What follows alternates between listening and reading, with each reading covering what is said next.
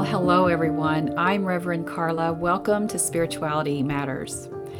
And now I invite you to settle in and let's find that sacred space between here where I am and there where you are. And let us be reminded that the holy transcends our physical bodies. And our time together here is just as meaningful and sacred as if we were sitting beside one another. Okay, so let's get started.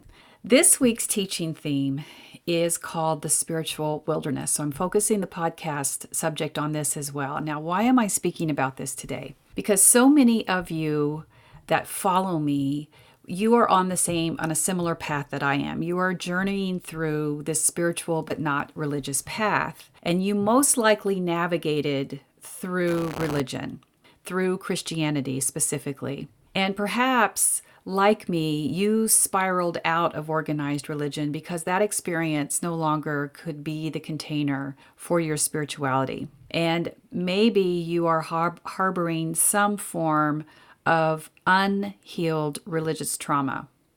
But since leaving, you may feel like you're floundering. What we call this, okay, I left church, now what phase of your spiritual journey. And this can be very unsettling. I can tell you for myself as well that it certainly felt that way. It almost feels wrong.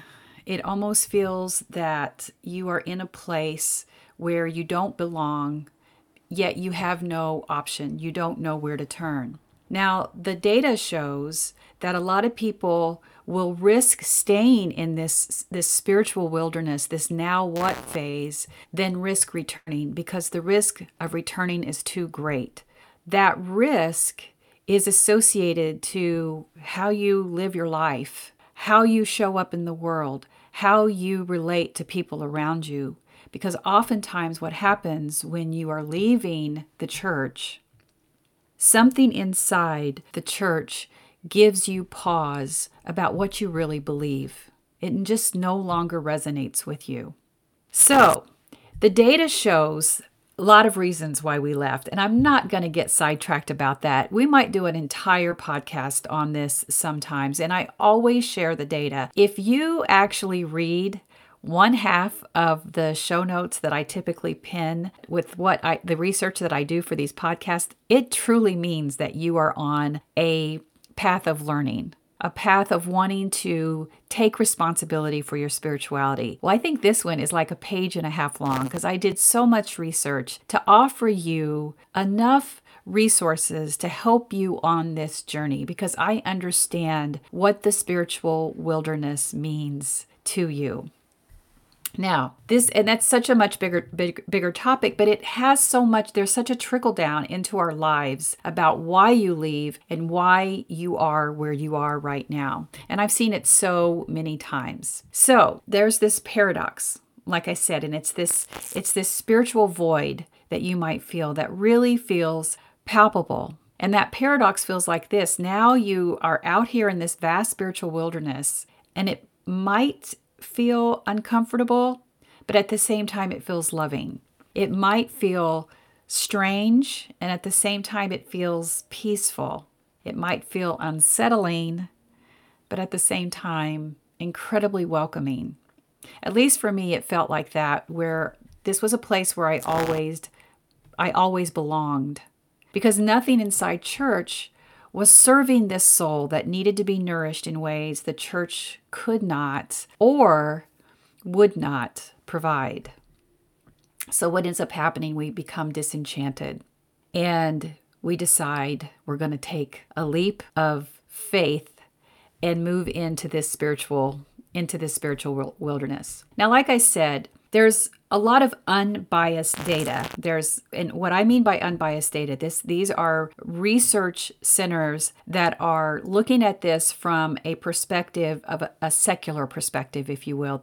These thoughts on faith and our faith life and our spirituality from a place that impacts the entire nation and the world, not just your specific belief system. So a lot of times, different denominations will have some kind of research, but it's always going to be skewed to their biases, to their prejudices, and to their beliefs. That's understandable. They're trying to understand inside their belief system or their denomination why people are leaving their church. But to really get a good perspective of what's happening, we have to look at this unbiased data.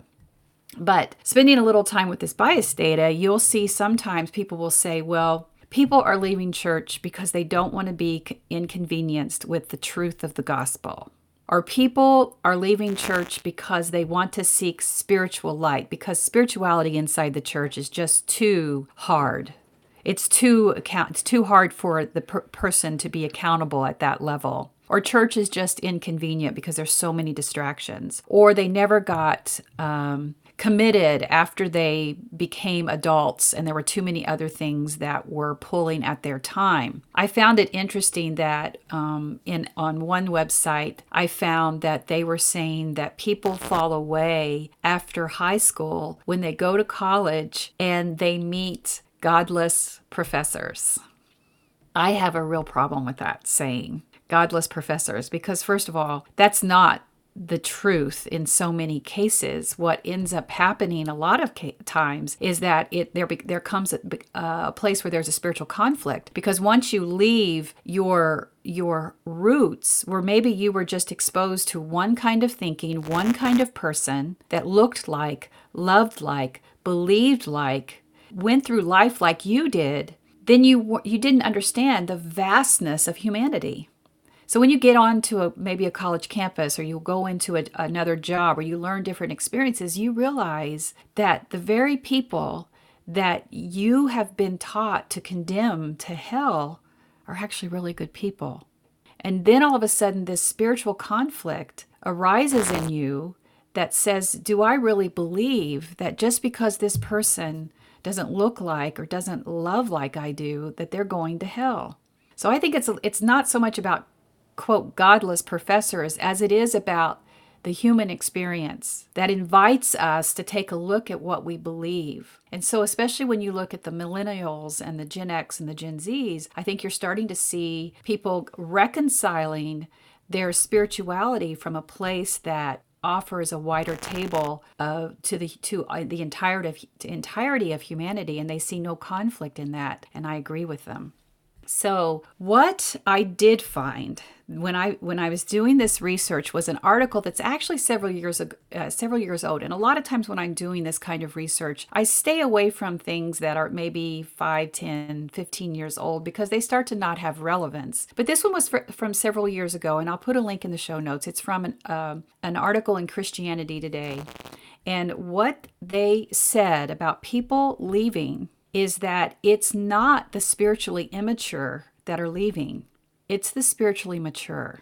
And I found this very interesting, especially coming from a Christian-based research data. But what they said is, they're saying there's basically 4 levels of faith, 4 levels of your faith walk or your spirituality. And the first 3, the research concluded that the church holds really well.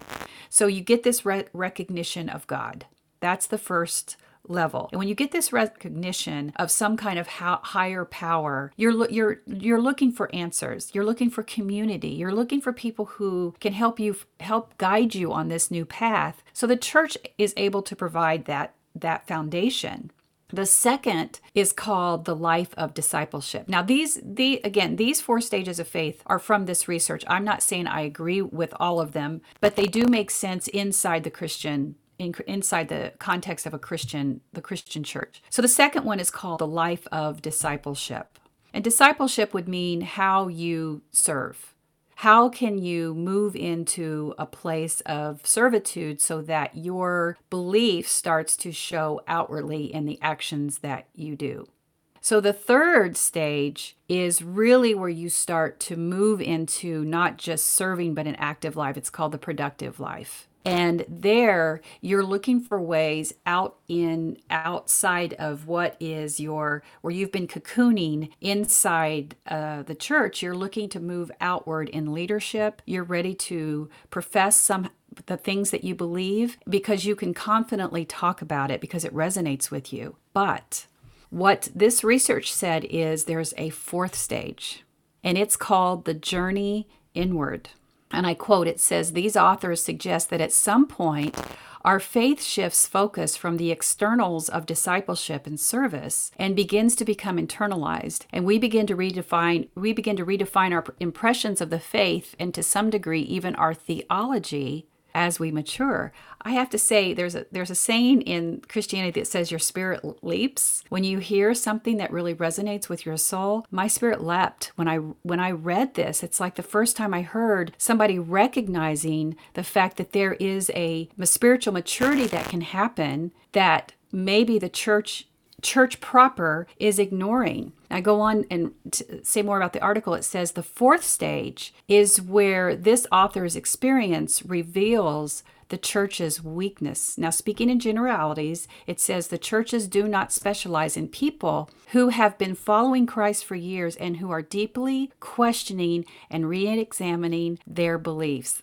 I'm raising my hand right now, and I can think of hundreds of people who have reached out to me, hundreds of people who understand that at this point in their faith walk, in their spiritual journey, that questioning and that re-examining, that place where you want to go deeper, was actually discouraged.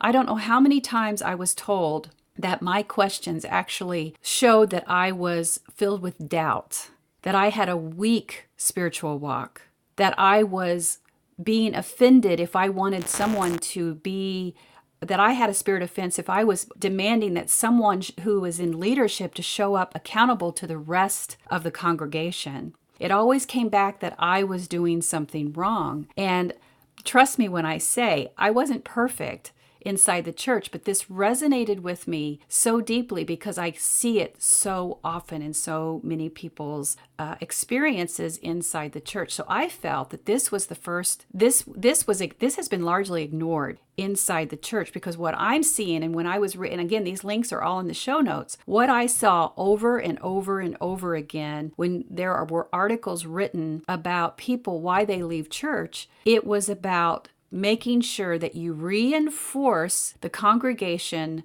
understanding more about apologetics. And apologetics is really just defending the faith. Apologetics means that you know the Bible well enough that you can hurl scripture at anybody, anytime, to convict them and show them that they need to be following the way you believe is the right way to believe. And I can tell you that's not ending well. When it happens in my comments, on anything I post or in my videos, there's a huge backlash. People are not accepting that. So I don't know what it's going to take for the church to actually hear that this model is not working, but the data keeps suggesting that it is. So by and large, I believe that a lot of people who are leaving the church and identifying more with the spiritual but not religious path are spiritually mature. And instead of embracing that maturity, the church keeps repeating these old repetitive patterns where they're focusing on discipleship, they're focusing on commitment to the church and loyalty to the church. That is more important than developing the individual's spiritual growth. So I remember one time in the middle of when I was deep in leadership at one church, one of the pastors saying that on a Sunday where they were getting ready to do a lot of work, that if anybody had time this week to play video games, then they had time to volunteer at the church. And I just still to this day cannot believe the arrogance in that comment, because that's exactly the kind of thing that people are rejecting, this narrative and this chokehold that the church thinks they have on people's time simply by trying to dictate how they spend their free time. That's no longer going to work, my friends. And so for those of you who have held on to any kind of guilt because you felt like your free time was your free time, please let that go. Please know that your reasoning for leaving church probably had an inkling of something that I said, because the data supports that. So, depending on how you got here is irrelevant. Like I said, more than not, some of you are dealing with some kind of religious trauma. And I hope that some of the things that we've talked about in the past and some of the things I've written about have helped you with some of that religious trauma. Now, we're going to be announcing some workshops and stuff that will be coming up soon. So we'll be able to dive deeper into some of those conversations. But I also want to talk to you about deconstructing some of your beliefs. And that's why this time in the spiritual wilderness can be so important. Because if you were like I am, I was immersed in my faith walk for so long. I was raised Southern Baptist. I navigated through several non-denominational Christian churches. I've been to several progressive churches and even into a Pentecostal church. So I had all of these layers of beliefs that even though I rejected church, I still was filtering my life through these beliefs. So this spiritual wilderness is a powerful time to start to do that. And that requires you being on your own. Because so many of us are used to having someone at the pulpit tell us what to believe, tell us where to be, tell us how to walk, tell us what to talk about. In the spiritual wilderness, it's just you and the divine.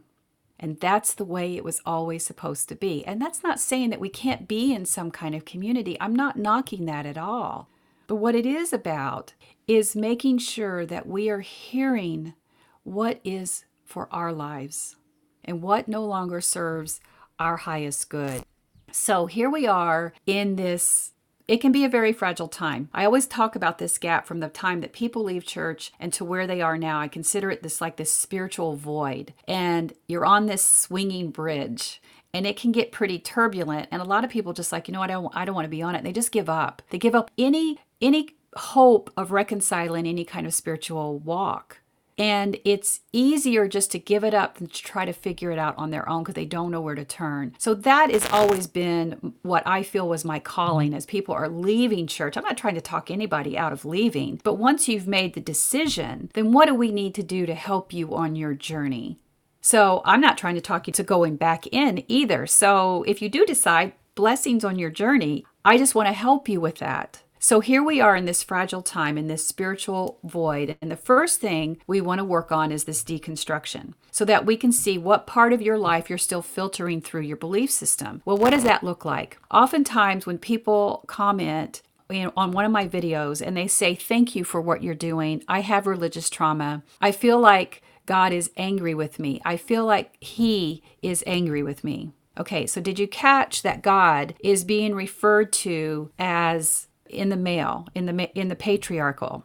So oftentimes, many of us who have journeyed through this spiritual wilderness, we release God to a genderless identity.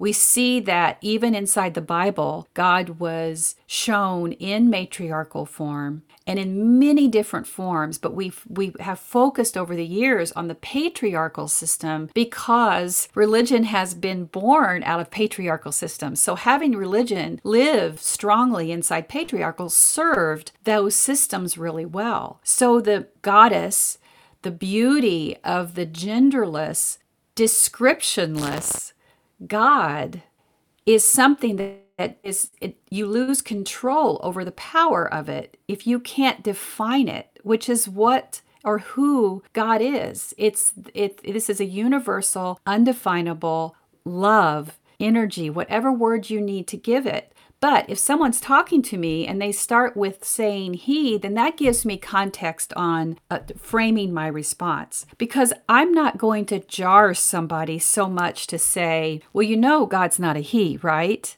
I'm not going to push somebody. That can be jarring. I know there's been several times in my deconstruction that I've had those moments of being jarred, where I didn't recognize that I was still filtering something through my former belief system. But it helps give context. So what kind of books am I going to recommend for this person to start to read as they begin this work to deconstruct? So my point of saying that is that where are you on your walk? Are you still filtering, worried about this angry, vindictive God because you have navigated through a fear-based theology, but yet something out there is calling you because you do believe in this all-encompassing, universal, divine love, where you lose the patriarchy and you move towards this genderless existence. How do you get here to there? So you feel it, but you don't know how to do it. So where are you in your walk? And what is it that is no longer serving your highest good? Now, some people will say, well, she says highest good, meaning that she's just wanting this to be convenient for people. I'm not at all. Some of the hardest work I've ever done has been inside this spiritual wilderness. Inside this spiritual wilderness is where I went to seminary. And had I known the personal work that I was going to be doing, the introspective work that I was going to be doing inside seminary, they don't tell you that part. I thought I was going to go learn world religions and come be an ordained interfaith, interspiritual minister, and be able to talk very intelligently about and enthusiastically about all the world religions and also outside of religion, how to find spirituality. But the large majority of the work that you do in seminary, at least what I think in a good seminary, is make sure that you are working on yourself. The things that no longer serve you are torn away. And sometimes that is not the focus of religion because those kinds of things actually serve them. If you're not working on your brokenness, then you are looking at someone else to constantly relieve your pain. The pulpit is your healing balm, so you constantly go back to that instead of looking at what are you accountable for healing? Because just having to rely on that pulpit doesn't mean that you're turning back to the world in a healed manner. To be love, that you crave this love, but are you able to give the love? So you see that quite often when I see way too many videos of people talking about their church experiences where they're showing a person raising their hands and praising Jesus on Sunday and then leaving there and going to yell at the cashier at Target because she wasn't speaking English.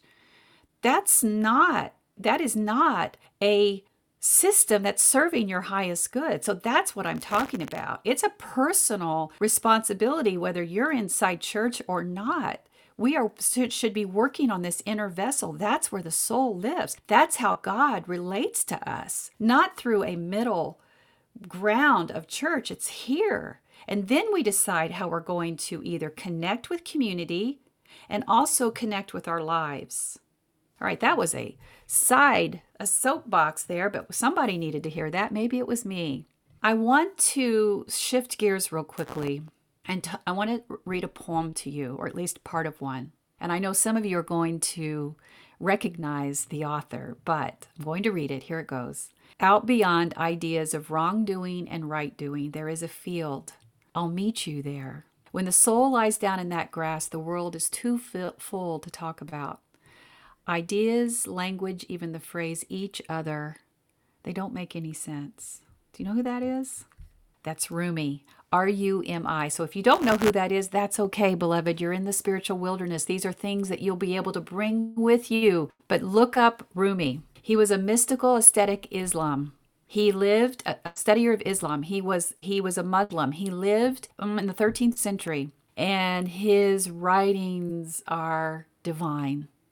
And there are so many of them, but he was being a mystic often means that you're part of an aesthetic branch of a religion. And so aesthetic just means that you abstain from all worldly pleasures, and you also abstain from like the corporate religion oftentimes. And all religions have some form of an aesthetic life. So in Islam, the Sufis, the branch is called Sufism, and that's what Rumi was. Sufism, S-U-F-I-S-M. So he was part of that branch, and so they would go off and live this life, and often lived in this kind of, he would seek a euphoric state. And that is where these poems, these writings came from. But you can enter in I don't want to just make it about religion, because you can enter into these euphoric states of existence without religion. Religion is not a requirement. Again, religion was about community, being a container. There is not a requirement. Religion does not own God. Religion does not own the divine experience. This can happen with you in the wilderness, and it can happen with you in your life, setting a spiritual practice and setting yourself on a spiritual journey that's feeding your soul. You can find it. So, as Rumi said, in this field of wrongdoing and right doing, Rumi said, I'll meet you there. Do you get that? What Rumi was saying is that field is above what we see in the physical. how we view life in the physical, the right, the wrong, the black, the white, the up, the down, all of those things that we put value and that become biases and that become prejudices and that become phobias about how we judge other people. This field of wrongdoing and right doing, Rumi was inviting us there because this existence transcends our understanding, transcends our awareness, because it's where God is. It's where the holy is, the sacred is. And it's not just any field, it's the divine, holy, sacred field. And people find it in different ways. For so many people, time in nature, time in their gardens, time on nature walks, time meditating by the ocean, by water, the sun, the air, nature, this pulse that we have, knowing that what is in us have elements of this universal connection. Reverend John Lionberger, writing in Renewal in the Wilderness, so he's talking about his spiritual wilderness experience. He writes, sometimes there are those wonderful explosive moments of experiencing God, but most of the time it's very, very subtle. It's just the small things that people ignore, that being out in an environment like that brings them to an awareness of. It reminds us of who we are not, and who God is. The Dalai Lama says it in a different way. Silence is the best answer. And Marianne Williamson says it this way. The spiritual journey is the unlearning of fear and the acceptance of love. So you're moving above explanation to just is. Where can we find that field? Where can we start to move so that we don't keep looking for rules and guidance and how-tos about our spiritual journey? How can we find that field that's beyond wrongdoing and right doing? What is that container for you?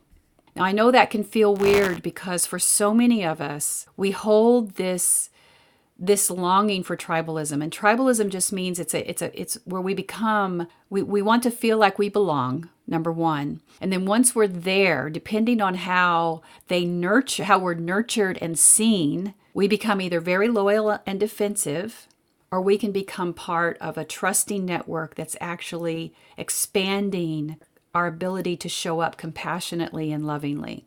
So we want to be really careful about how we show up in these tribal communities, but it can only happen once we have gone through and navigated through our own spiritual wilderness.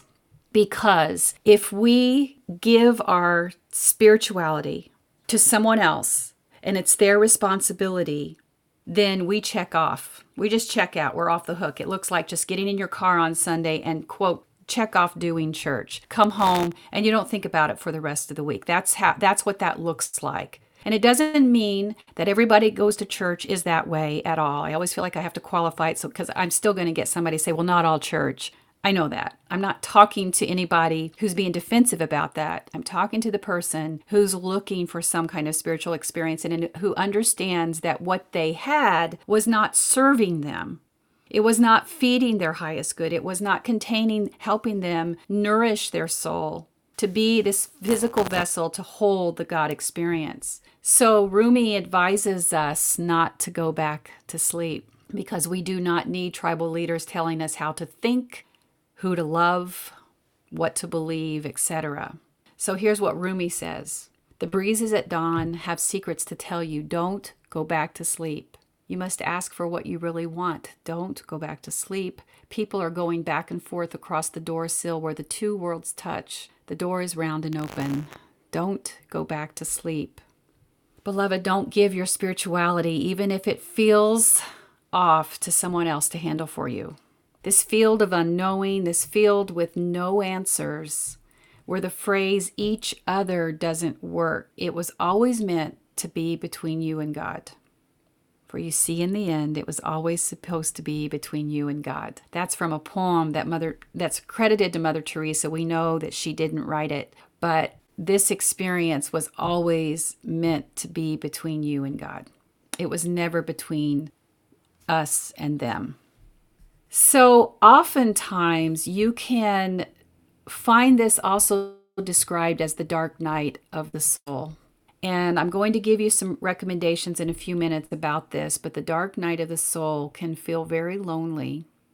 But oftentimes, this is exactly where you need to be. Now, this is a different experience that happens from a tragedy or a life crisis or some kind of illness. Yes, those are also dark nights of the soul, but the dark nights of the soul is a reconciliation of your spirituality with God.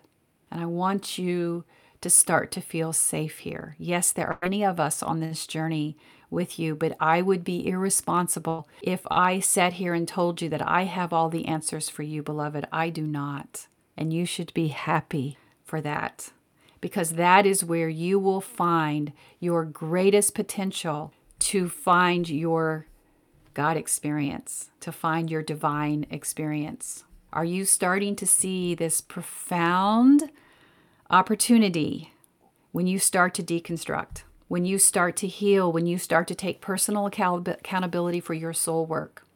In this space where those beliefs resided, where the hurt resided, we go back to what the Dalai Lama said: silence is the best answer, because things can start to peel away so that love can arrive. So now, how do we find this space? What would I recommend for you? Well, the first thing let's start with deconstruction. So deconstruction might look like reading Rob Bell's book, What is the Bible? You can find these recommendations of these books on revcarla.com. I can also link them in the show notes. Rachel Held Evans' Searching for Sunday is a good one, and Adya Shanti's Resurrecting Jesus. If you're looking for healing from religious trauma, first of all, it's really important to figure out how it's impacting your life. If you know, you can look at your life and you know immediately that it is inhibiting you on how you're addressing life, then you need to look for mental therapy, a licensed therapist who can help you, not just someone who went to Bible college and is pretending to be a counselor. We're talking about a licensed therapist who can help you. Now, are there spiritual practitioners and spiritual care providers and spiritual counselors? Absolutely. But start with a licensed therapist so that if you know that this is impacting you in some way, get that diagnosis, get whatever treatment. Mental therapy is sacred therapy. So many of us that are deconstructing from that belief, who felt like we had some kind of spiritual weakness if we needed mental health, that's nonsense. That's fear-based theology that is part of your deconstruction. But spiritual counselor, if you need help with that, please email us at info@revcarla.com. We have some people who can help you with that. So figure out how that trauma is impacting you.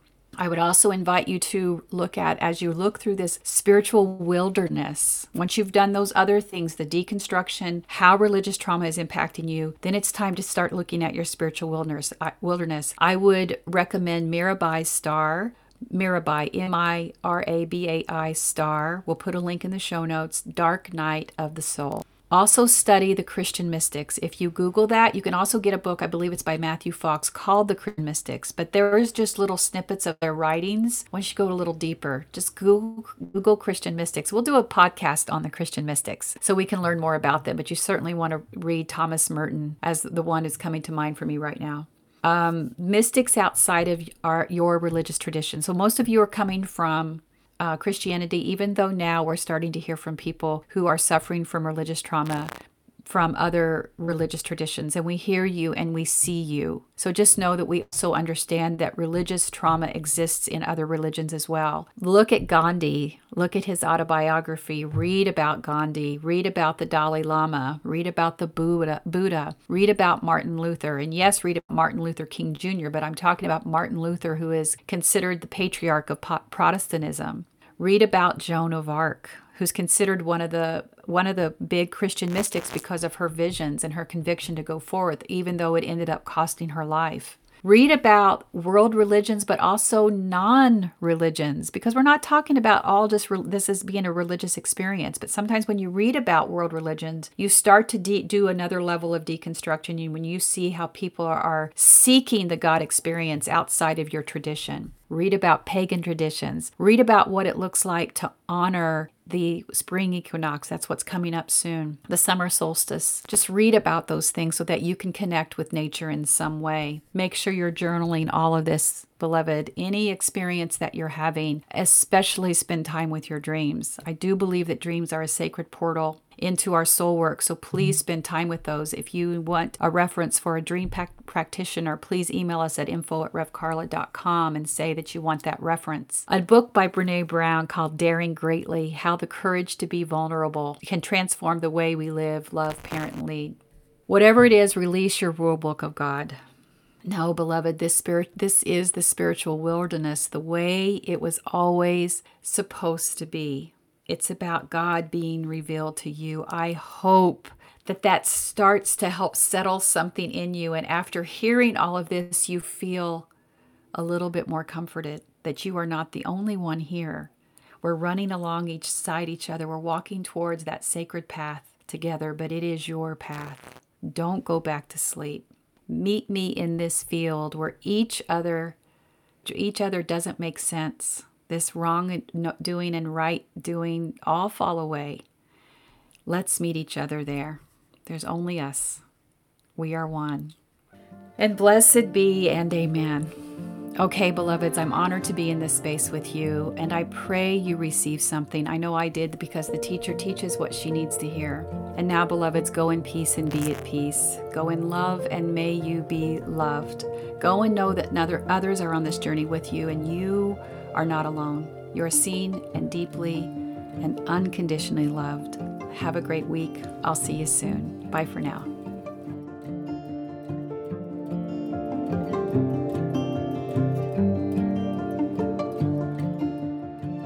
If you like what you heard today, be sure to like and subscribe to Spirituality Matters wherever you listen to podcasts.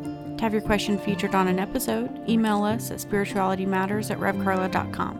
And as always, follow @RevCarla on Facebook, Instagram, TikTok, and Pinterest for more spirituality teachings. Bye for now.